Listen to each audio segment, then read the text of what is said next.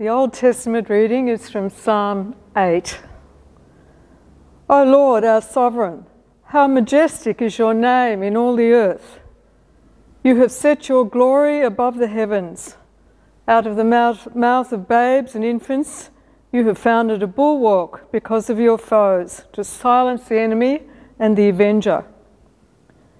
When I look at your heavens, the work of your fingers, the moon and the stars that you have established, what are human beings that you are mindful of them, mortals that you care for them? Yet you have made them a little lower than God and crowned them with glory and honour. You have given them dominion over the works of your hands. You have put all things under their feet, all sheep and oxen, and also the beasts of the field, the birds of the air, and the fish of the sea, whatever passes along the paths under the seas.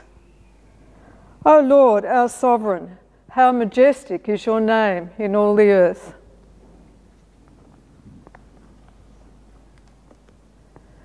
The New Testament reading is from Matthew 28, verses 16 to 20. Now the 11 disciples went to Galilee, to the mountain to which Jesus had directed them. When they saw him, they worshipped him, but some doubted. And Jesus came and said to them, All authority in heaven and on earth has been given to me.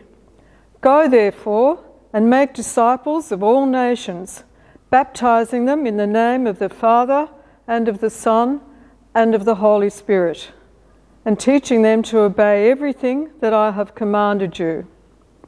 And remember, I am with you always, to the end of the age.